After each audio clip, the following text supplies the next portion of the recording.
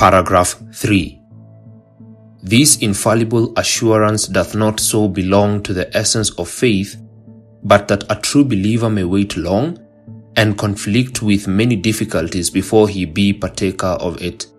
Yet being enabled by the Spirit to know the things which are freely given him of God, he may, without extraordinary revelation, in the right use of means, attain thereunto.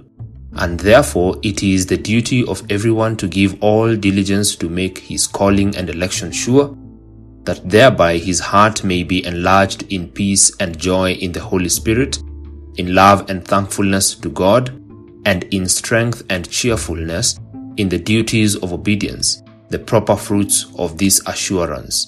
So far is it from inclining men to looseness.